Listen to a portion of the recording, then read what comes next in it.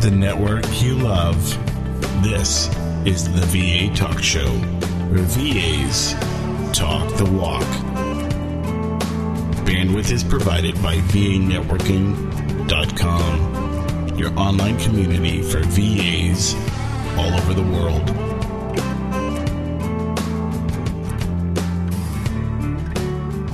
Welcome, everyone, to the 6th edition of the VA Talk Show, where VAs talk the walk. Today we have a very special guest. Her name is Bonnie Jo Davis, who is here to teach us all about article marketing.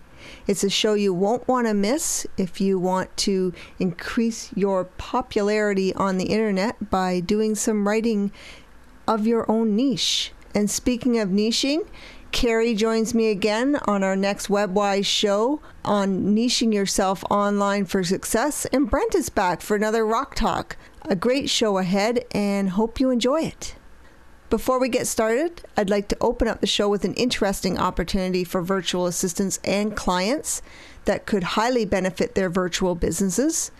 VAnetworking.com is proud to sponsor the new VA intern program, which you can read all about at www.vainterns.com. The program was set up to help promote the next generation of virtual assistants entering the workforce, gain the virtual work experience required to launch and maintain a successful VA business. It's also a great opportunity for clients to test the waters for their expansion and subcontract plans at an economical rate of $8 per hour, which goes towards covering administrative and project management costs within the VA intern program. Our VA interns, and I do believe we have about 30 signed up now, so the program is closed to take on any new VA interns at the moment. They've all enthusiastically donated their time, and in exchange, the VA intern program instills confidence and gives them valuable experience working virtually with clients in a real-world scenario. Our VA intern program has been designed from the outset as an internship-based training program to help develop the skills through work experience a virtual assistant truly needs to make a successful career in this ever-expanding industry. Example of some of the services our VA interns can provide your company are things like internet research, or email correspondent management. They do dictation, transcription. They're great at proofreading, editing, formatting things from ebooks to resumes and developing your cover letters and teaching materials, including PowerPoint presentations. They do a lot of data management on forms and Excel spreadsheets for you, and they can even do Adobe PDF creations and conversions. So if you're too busy to keep up with everything that is going on in your business and you're thinking of expanding, check out the VA intern program because it could be, I'm sure of it, a solution for your business. And you can learn more about this valuable outsourcing service at www.vainterns.com.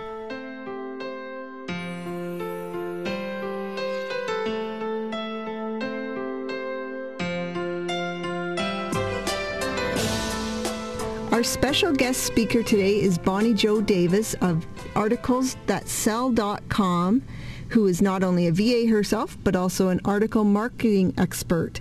Bonnie loves helping other entrepreneurs building their businesses using article marketing and is here today to show us some ways to gain credibility and clients in our VA businesses by offering article marketing services or just using this new service for our own businesses.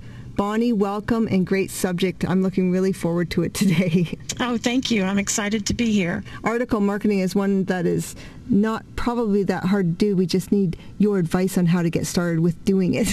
That's right, and I can give you plenty of advice.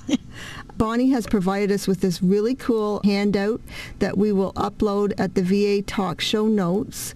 And it's going to have all the many links. And I'll tell you, there's tons of stuff in this document. Bonnie, thank you so much for supplying it to us. That you can Yeah, that you can download and follow right along with us if you want to download it before the show and follow right. Well, I guess they can't download it right before the show, can they, Bonnie? But download it. Go download it now if you're at your computer and follow along here. So, Bonnie, how can writers find a steady stream of topics if they want to start with writing articles? Well, I suggest always that they go to forums and message boards. That's usually where the hot chat is going on, various business topics or even personal topics. They can do some research with article directories, with articles that are already written. And then your daily newspaper or online newspaper is a good source for current events. If they want some in-depth study on a certain topic, they could create a survey and promote that and use the results to write an article. Or they can take a look at some of the conference sites that list conferences, and those are usually very cutting-edge topics that people are talking about, is what the conference organizer wants to give them. So that's a great place to get topics. I never even thought about surveys and putting a survey up just to find out if there's even some interest in the topics. That's a really good idea. It is a great idea, and there's lots of companies that even offer free surveys. If you have a brief survey that you want to put on your site, they'll actually do the back end work for you. Surveys are really, really good tools to find out what people are thinking about. Yeah, exactly. Now, is writing an article for the web any different than writing an article for print? It really is. It's a matter of more structure than necessarily topic. You can write on any topic in print or on the internet, but you want to structure your articles to be easier to read on a monitor. And that's where you want to use lots of bullets, shorter paragraphs, make it more scannable rather than have huge blocks of text. You don't want to lose your audience's interest.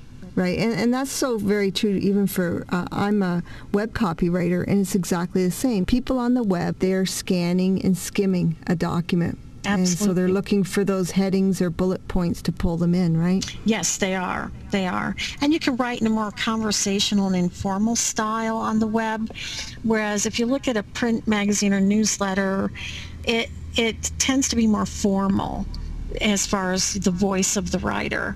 On the internet, people prefer to read something that's funny, in a more warm tone. It keeps their interest if you try to be more friendly on the internet than you would be in a print publication. Yeah, it's almost like you're talking right to the reader, isn't it? Yes. You want to write as though you're talking to one particular person and make that the voice that you use, and that your readers then will identify with you more as a friend than just as an author. By the way, on the last question I asked you, you had a whole bunch of links in that handout. So that handout's really cool to download to find all the forums, article directories, newspapers, survey links, and conference links, because they're all in there. Yes, Bonnie, there's lots of so links much I for think that will be very helpful. Article syndication, is that all the different sites that you can submit articles to? Yes, that's a common term in publishing, and syndication means pretty much the same thing as the article being reprinted. And it means that you're offering the article out to numerous websites rather than as an exclusive to one publication. Again, in this handout, you've got like the top 10 general directories. Yes, and because we don't need to go through them here, but I've got my top 10 that I've actually researched and checked traffic and response on my articles. So I keep this list, and these are the top 10 places I use myself. Yeah, and I use quite a few of them too. My list is almost identical to yours. Oh, so. Good. That means we're both on the right track then. Mm-hmm. My number one is always e-zine articles. Yes. That's the first place I go when I have a new article to submit. We also have our own little directory for virtual assistant articles on our website at vanetworking.com, and I'll leave that link too, because we're starting to get quite a bit of traffic there. And I'm assuming not so much search engine traffic as much as I'm thinking it's more journalists looking for articles on virtual assistants. So if you're writing an article just about your virtual assistant business, throw it up in our article directory at VA Networking, because we're getting quite full. I think we've got about 300 articles in there now. Oh, that's great. And journalists love an area they can go to that's more of a niche, so they don't have to search through thousands of articles, say, in a directory, many times they want to go right to the source and get articles from the industry that they're interested in. Mm-hmm. But mostly the articles are really good for search engines too. And how do keywords come into that? Should we be incorporating them into our articles? Yes, actually, you should choose a small number of keywords and use it in your title, in your article summary when you're submitting to directories, for instance, and also in the article itself. But narrow the field. You don't want to write an article where you've got 15 keywords. It's the way that search engines work is that they are more focused on a keyword or two in each article. Mm-hmm. So I suggest don't make a long list, but make a very short and targeted list of keywords to use. It's a smaller audience, but a more unique market, really. Right, and the people that search for those terms are probably already warmed up to buy something at that point. So it's important to connect with them on that level. And I think that there's lots of great tools that can help you with keywords. And in the handout, you'll see the one that I really like that's listed there. Do you want to talk about some of the free tools that are available for article marketing? Sure, because I think you should always start out using free tools. And then once your article marketing increases your sales, you can ramp up and buy, the more expensive tools. But I'm going to recommend that the first place you start is with text editor. And there's a notepad included in Microsoft Windows. I prefer, though, something called Notetab Lite. It's free, and it has a lot more function than Notepad. In fact, it can do things like strip out HTML tags. It, does word counts. It can do spelling. It's just more functional than what you would get, from Notepad. So it's called Notetab Lite. And you're going to find the link to it in the handout. Mm-hmm. Then I recommend that you use software to help you with your actual article submissions. Tanya, I don't know if you do that or if you're doing it by hand, but I have a couple of free submitters that I recommend that people can use if they don't want to buy software. Okay. And those are, in the handout, the three that I've found are Artemis Lite, Article Manager, and free article software. You can check the links in the handout and see if any of those tools will work for you. How do the press release sites react to having the articles submitted by this software? Do they reject many of them? There are a couple of tools, a couple of article submission software that are getting banned by article directories and news groups and that kind of thing, because they do it in a very spammy way where they're spitting out articles without paying attention to topic, getting the topic right, and not including, all the parts of the article that the publisher wants to see. But the smart software developers are paying attention to what the article directories want, and the way that they submit articles is slower, at a slower pace, so the software becomes invisible and the sites don't know that you're using it. So these two you mentioned, they work. There's three of them. There's three of them, yes, and they work kind of silently, and they don't work in a very spammy way. And then there's some good paid tools. I use Article Submitter Pro now. I've switched to that, and they actually have there's software set up, and the free options have this too, where you can only submit an article to one site at a time. Mm-hmm. If these sites are not going to want to be hit, with a blizzard of articles all at once. So the best way to do article submission is always use a tool or do it by hand, where you do one article and to one site at a time. And I think that really helps you to make sure that you're picking the right topic that goes along with the article, and that the headline's getting reprinted correctly. Well, I'm going to have to go back in and look at some of these softwares. I didn't realize there was the free ones as well. Yes, yes. Now, they won't offer as much function as a more expensive option, but they're a great place to get started. Can you give us a few of the paid ones too on your notes afterwards? Oh, sure, definitely. I can add that to the handout. Okay. Also, I have a question for you. I was using articlemarketer.com. Have you ever heard of that one? I have. Actually, I have used them kind of extensively. They help me with my client submissions, but I started having a problem with them recently where they're submitting to directories that are the wrong topic for my clients' articles. They're doing some things that they're wrong, and they're getting kicked out of some places where they can submit. So I haven't been recommending that to anybody lately. What I find difficult with them, Bonnie, is I submit my article and it comes back to me 10, 15 different times because I've submitted it wrong. It just drives me crazy, right? Right. And they have some editors that are kind of new, and so they'll often tell you that your article is incorrect when it actually isn't. But then you've got to go back to them and tell them why it's more suitable than they think it is. But yes, they do review their articles, and they actually kick them back several times until they get it the way they want it. Now, Bonnie, I'm a member of your articlesubmissionsites.com, and we've learned so much from all your teachings in there. Do you want to tell us a little bit about that? It's like a really cool membership site if you want to learn about article marketing. Yes, it is a membership site, and it primarily is developed to give people sites that accept articles, and there's about 1,500 of them that are updated every week. But also there's a lot of education in article marketing terminology, rules and regulations of article directories, how to query a magazine if you want to go into print or get paid to write, and just dozens and dozens of pages that educate you all about article marketing, and with a lot of emphasis on how to write for the internet. Yeah, and the ebook was fabulous. It was really, really good. I highly recommend it. That's great. It's my favorite thing. I've got an ebook that I actually started with when I got first into doing article marketing.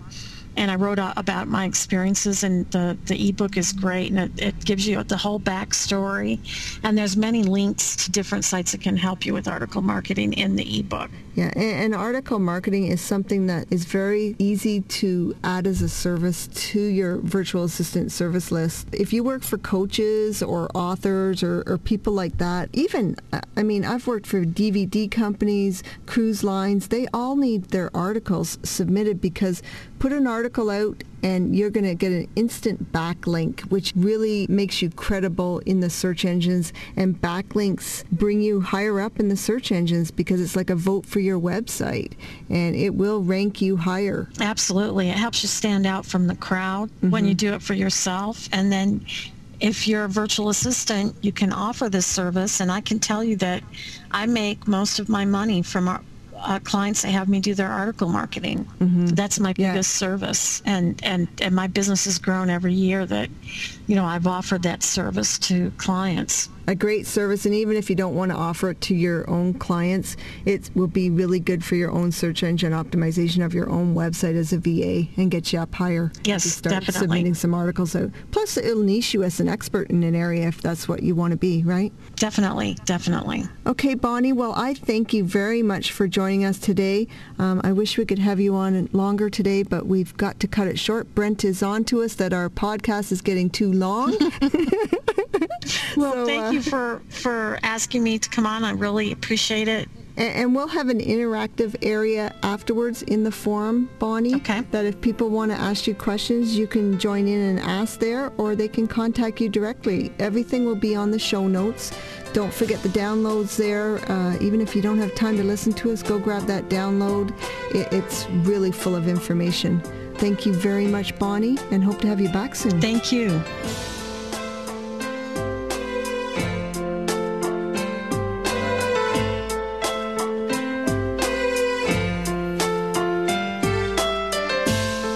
Are you looking to get out of your 9-to-5 job?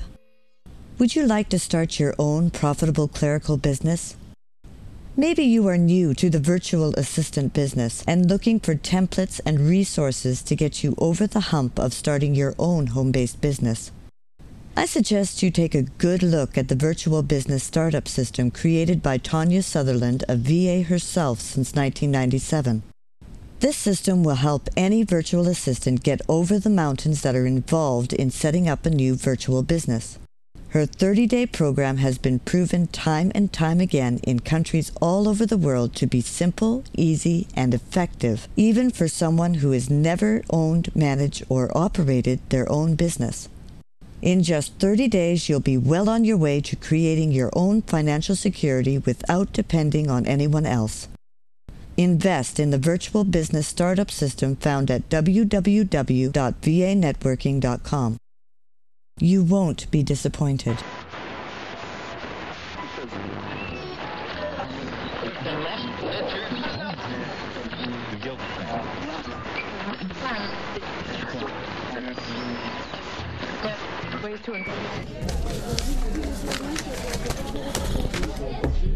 Hi, this is Brent, and this is podcast number 6, and I'm going to talk about proper computer maintenance techniques.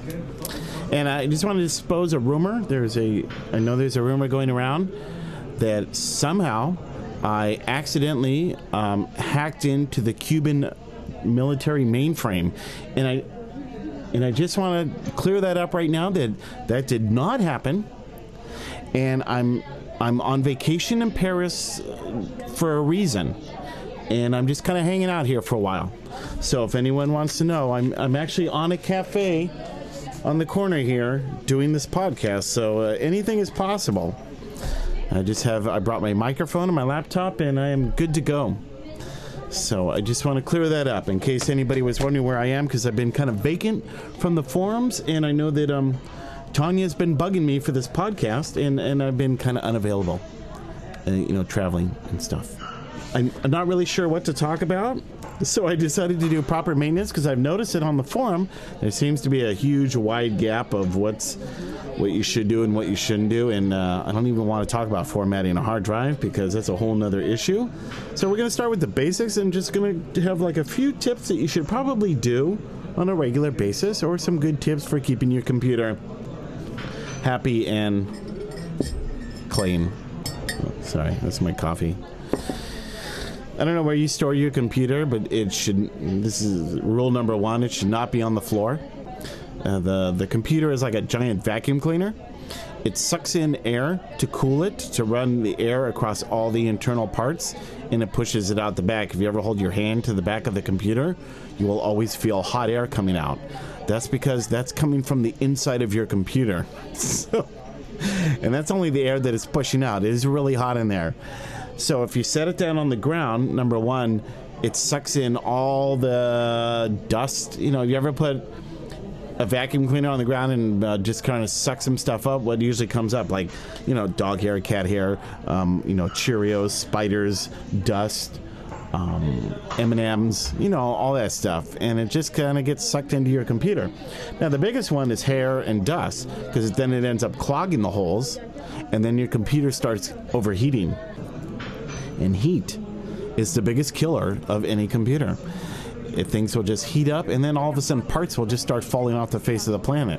Actually, this happened. I went into a place just the other day, and I had to replace some memory modules and a network card, because they sat them on the ground, and the covers, the vent covers, were all covered with dust bunnies. They overheated and died, so I had to replace memory and a network card, because it just burned up. So you should always raise it up off the floor. Make sure that the vents aren't clogged. Sorry, I'm just keeping my ears open. I'm expecting someone. Anyway, if you do have clogged dust, air vents, then you need to clean them off. Now, the best thing to do is use compressed air. You just spray it in the front. You'll see either the holes are in the front or they're underneath, so the air gets sucked up underneath. Make sure you just kind of blow some air around it. Now, if it's really bad, you're going to have to take the computer cover off. Every computer is different, so they all have a different way of taking the covers off. Most of them are just side panels, and usually you can just unscrew the backs and then just slide the cover out. And then you can just see the conglomerate of spider webs and dirt that's inside of your computer. And so just take the compressed air and stand back, because once you start blowing air, all the dust comes back flying at you and onto the floor and all over everything. So make sure you have enough space for that to happen. And also, if you're using compressed air, use short controlled bursts, because it's since it is compressed, it comes out cold. If you ever feel the can, it becomes freezing after a while. That's because the air starts condensating. So if you start spraying that cold air on your electronic parts, it'll pick up condensation, which means water, and then when you plug it in, you'll fry some parts. So just want to make sure you do that. And if you do unplug the computer, the cover, make sure the computer is completely off. That means hit the start, shut down, turn off, and then take the electrical plug and unplug it from the power supply. Now, some power supplies have a little switch.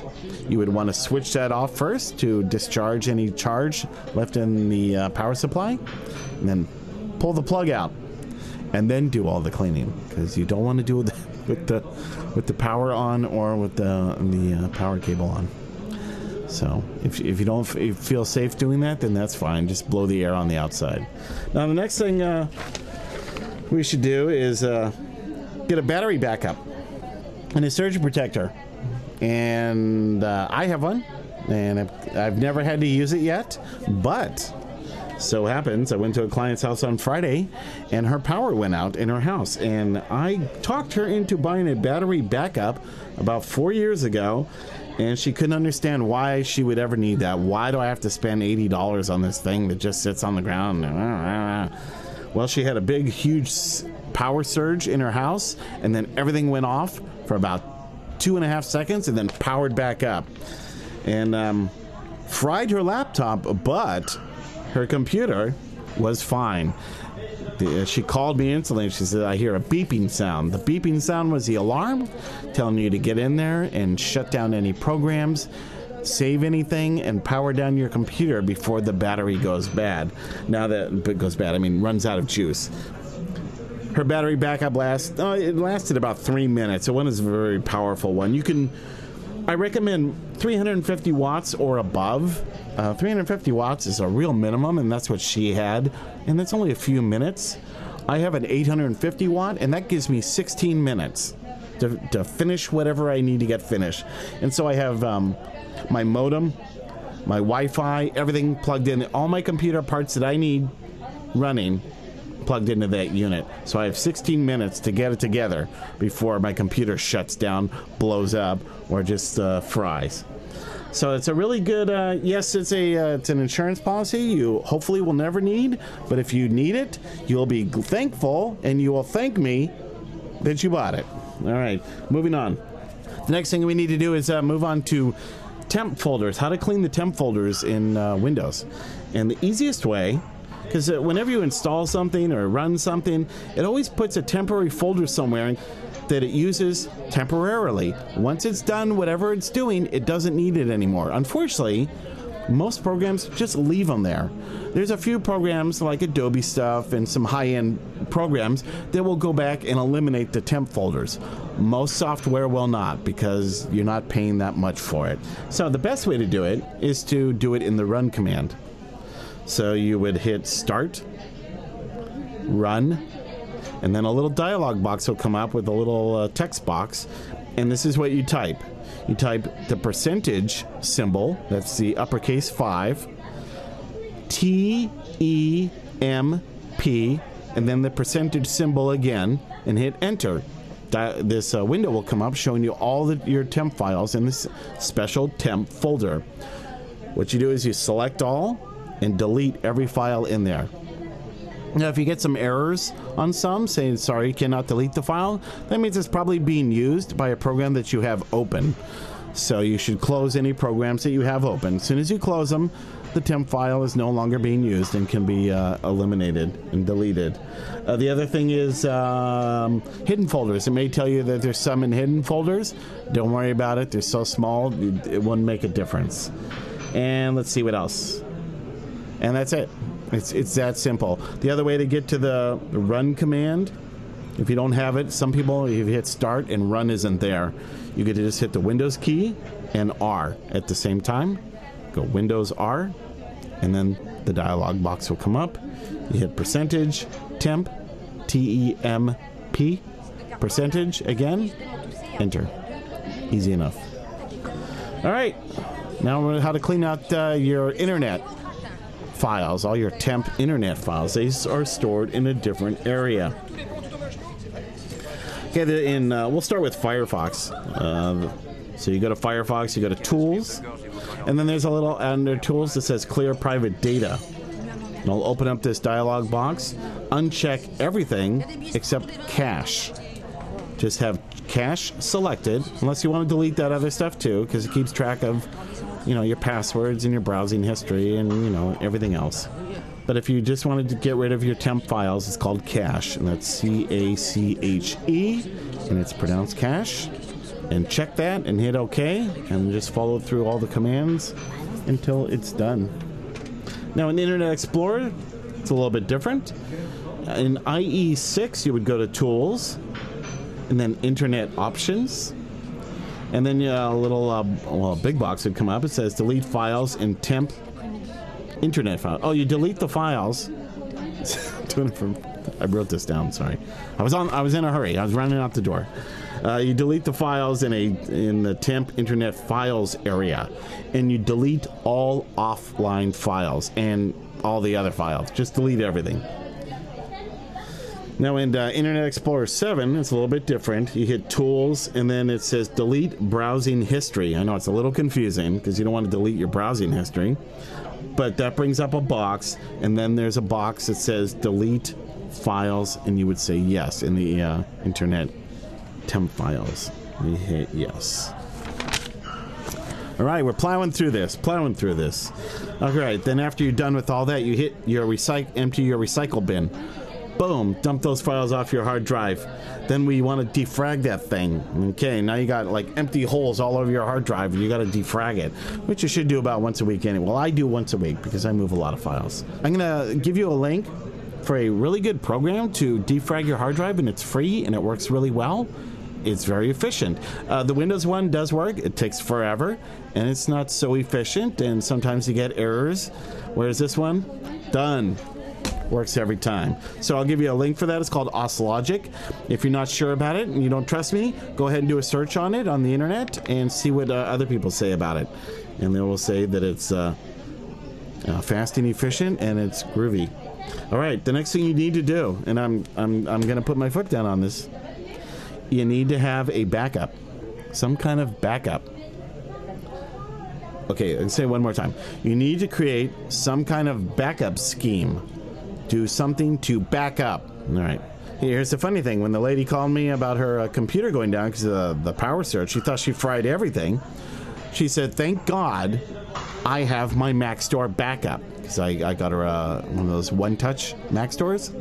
And she was so thankful that she had a backup, and that I supplied a backup scheme for her that she could just back up every single day. So you either create have a backup, like an external backup in your house. You make DVDs, you make CDs, you make a hard drive, something, or online. There's a whole slew of online backup programs now, and I will put a few up that I like. And they're becoming very inexpensive. Amazon has one now, and it's really cheap. And has tons and tons of space. Gigs and gigs and gigs. And then also, if you have like a Gmail account, you can store up to 10 gigs of data on there. And it's like, I have files that I just upload to my Gmail account that I can access from anywhere. And it's like a little backup. And whenever I go somewhere, I can access these files. And it's up to 10 gigs. It's insane. Insane, I tell you. All right. Again, I'm still checking for my friends. Then, and so these are some really basic things to do to keep your computer moving. There's all kinds of stuff. I've been putting some tips and tricks and hacks in the forum. I haven't done it for a while because I've been unavailable.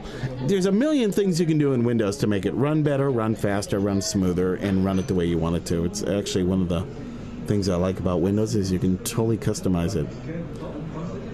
Well, maybe not you can, but I can. All right.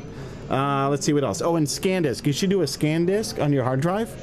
So what you would want to go is right-click on My Computer. No, I'm sorry. You click on My Computer, and that would show you all your hard drives. if you have like 10 like I do. Most people just only have one. So you just right click on it, and then it says properties, and then it'll open a dialog box. It says tools, and then it says scan disk. If you're running Windows 2000 or XP, you hit scan now. It'll tell you that it needs a scan on reboot.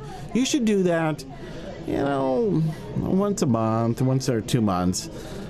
Just so it checks your hard drive for inconsistencies, and it will alert you if you're starting to have hard drive failure. If you are, then you need to figure something out before it actually goes bad. It's better to have preventive maintenance than no maintenance, and then you have a dead hard drive, and no battery backup, and no hard drive backup. Okay, last thing I want to talk about is registry cleanup. I'm running a little long here. And registry cleanup, I've seen like many things in the forum about, just get this program and hit registry cleanup button, and then just say yes to everything. I don't know if you know if you don't know what the registry is. Okay, let's do it this way. Okay, if you're going to do that, the first thing you need to do is make a registry backup. Then store it on a disk or somewhere off the computer, or in another file that isn't on the root drive. Okay.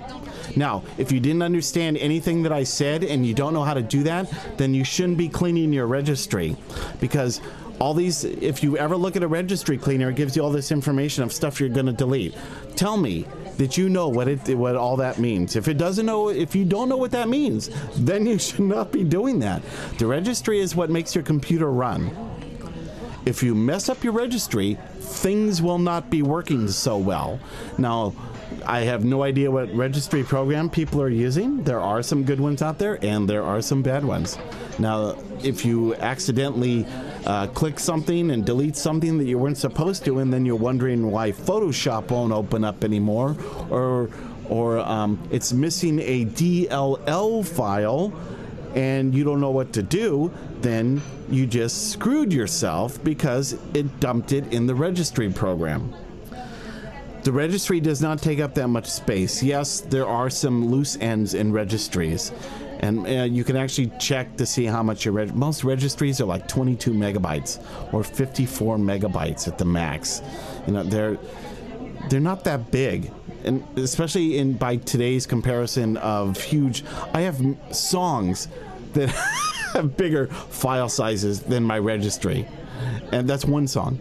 It's not that big of a deal. I'm really pushing people not to mess with their registry unless you really know what you're doing. Now, the registry can be a great place to have a lot of fun.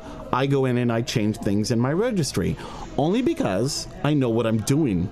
And there's a lot of things in the registry I don't know, so I don't really mess with it. But it's a huge, confusing, complicated place. All right, I think I'm done. That's it. I'm out of here. Okay. If you don't hear from me for a few weeks, I'm just having a good time here in Paris.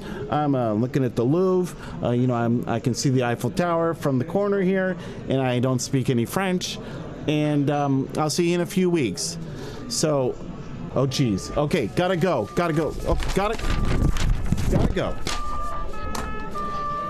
All right. I'm sorry, I gotta go. But my friends are here, and so I just have to. I'll upload this. And then I gotta go. Okay. So it was good seeing you all, and I hope you all have a great time. And adios. Au revoir.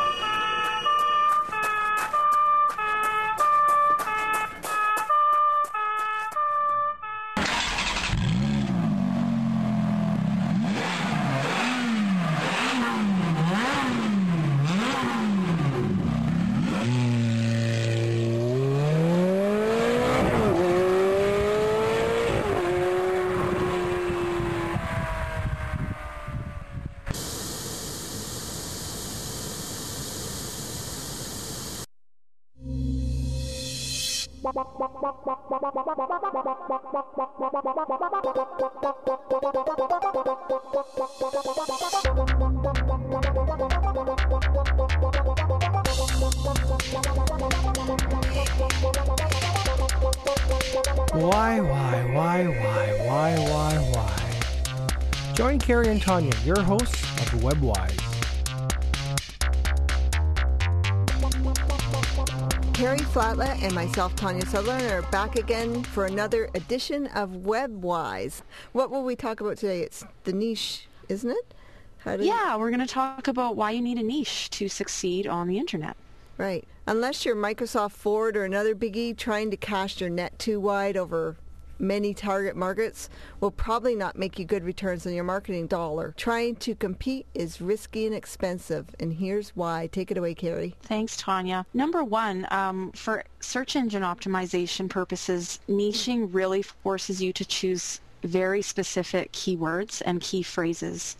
So it forces you to think about how your target market thinks and how they behave on the internet. The niche phrases, which are usually 2- and 3-word phrases, are less competitive, but they generally convert really, really well because people who search on 2, 3, even 4-word key phrases, they're a little further down the buying cycle. They're starting to narrow down what they want. They're starting to get ready to buy. Mm-hmm. And so, a good example might be, if you're just interested in buying a plasma TV, you might search on plasma TV at the very beginning of your research. But if you want a 40-inch high definition, whatever, I don't know what kind of plasma TVs there are, but if you the further down your research, you're going to start thinking about brand names. You're going to start thinking about the actual specs on the TV that you want, the features, that kind of thing. So then maybe you're marketing to just, I don't know, sports fans who want plasma TVs for their sports or for their movies or something. Well, those people are going to search on very specific types of keywords. Yeah. They're going to know exactly what they want. So when they get to your website and you've got those key phrases right in your copy and you're talking about that very specific thing that they searched on, the chances of them actually converting into a sale while they're on your site are really, really high. If they just searched on the word TV, well, when they get to your website, if they find it, because it's a very competitive word, they're probably kind of lollygagging. They're still comparison shopping. They're looking around, and they might not feel that you're really speaking to their needs. Yeah. And you want to develop your content to really hit home too. Specifically, like it would all be about watching sports on plasma televisions or something. Your whole content would niche directly to that, and you're going to pull better for the SEO, definitely, if you're niched. And, you can think of lots of examples around that with virtual assistants. Well, websites. Internet marketing. Like if you type in Internet marketing virtual assistant, some people are just looking for virtual assistants that use one shopping cart, for example. So they might type in virtual assistant one shopping cart. And if you've got that content niched on your website, it's going to benefit you because you'll show up with one shopping cart and virtual assistant, the 2 keywords, right? No, that's exactly right. And following in that same theme, you hear a lot of people say, well, I don't want to leave anybody out. Yeah. I don't want Joe Smith to come to my website and feel like I'm not speaking to him too and he's not included in my target market. But it's really kind of a silly thing to worry about that because you can't please everybody all the time, but you can please a small group of people 99% of the time. Uh-huh. If you've really honed in and defined your target market really well. So you have to believe in the potential of your tightly defined target market to be a buyer and to be interested in what you're doing as a specialist in the things that they want.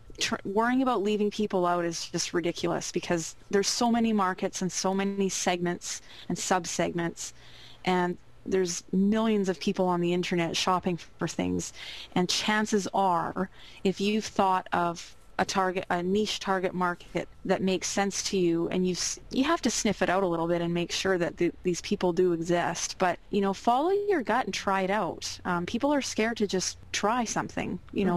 Get online and try to niche towards a target market. And if it doesn't work out, then you expand your niche or you re-niche into something else. But you'll always make more profits and you'll always do better with a niche because it's very, very difficult to compete with larger companies who have very diverse and large target markets. You have to remember, Microsoft's online advertising budget is probably in the millions. I wish. You can't compete. Yeah. So you can't compete with those other companies. You can't compete even as a virtual assistant, you can't compete with, say, a large recruiting or temp agency who might have a $10,000 advertising budget for their quarter one or something. Why would you want to compete with that? Why would you want to even try to compete with that? Mm-hmm. So find a small group of people that might be interested in what you're selling. Yeah.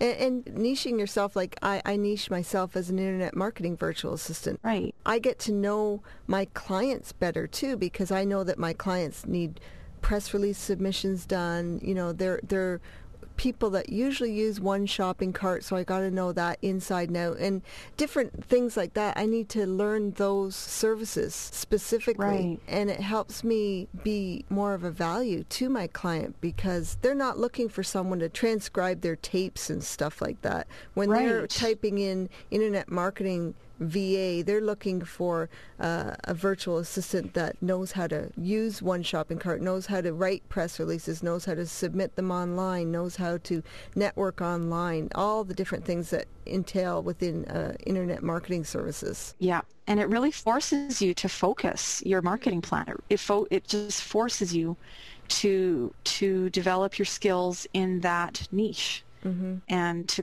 provide it in a consistent manner. And in the end, you were saying earlier, I think, something about don't be afraid of leaving someone out. Well, I don't want someone to come to me that wants bookkeeping done anyways as a virtual assistant, right? So, well, and because then you have to divert those mm-hmm. inquiries to someone else. It's time consuming. I mean, it's great to give a referral, but you don't want to be flooded with inquiries from people that you're not interested in working with. Yeah. And when you niche yourself, you start to bring in the exact clients that you want. You attract the exact referrals that you want to come into your client base. Exactly. And then there's the chemistry. You can charge more because, you can charge a premium because you're providing something that is tightly tailored to exactly what that type of individual is looking for. Mm-hmm. And when they feel like you get it and you get them and their personality and their values, price suddenly doesn't become such a big issue. No. And price is good. I mean, niching yourself is going to give you a top dollar compared to someone else. So that's one good reason to go out and niche yourself. Yeah. One thing I got to ask you, but we're going to finish up here, Carrie. I've heard people, I call it niche, and I've heard other people call it niche. Which do you think it actually is, or do you think it's... Okay, so when you say niche, that like rubs me the wrong way. It's like an itch. It doesn't sound right. Yeah, it rubs me the wrong way, like when people say schedule. I hate that. Do you remember having teachers that said schedule? What's a schedule? It's a schedule. Yes. So I call it a niche. Us Canadians call it niche. No. Well, maybe it's a Canadian-American thing. I don't know. Maybe we should put up a poll. Take a poll. Let's do that. We're going to put a poll up. Do you call it niche or niche?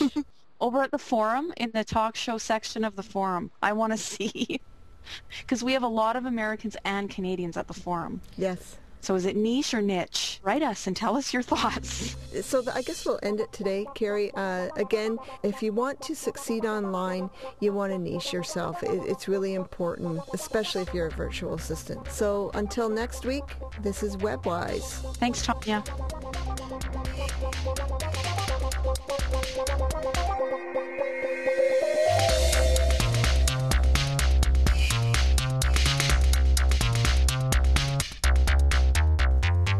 That concludes our podcast today to help further inform, educate, and entertain entrepreneurs who work virtually. Check out our show notes at www.vatalkshow.com to find all the products and links discussed in our show today. Plus, interact with our guests at the vanetworking.com forum.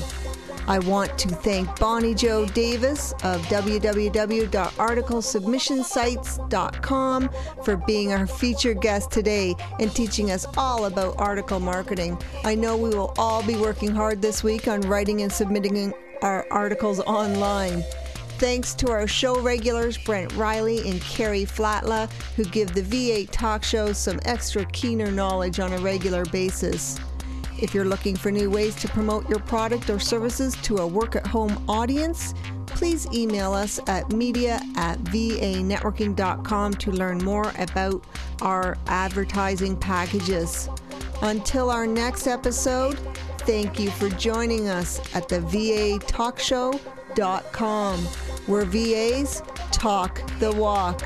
This is Tanya Sutherland wishing you success virtually.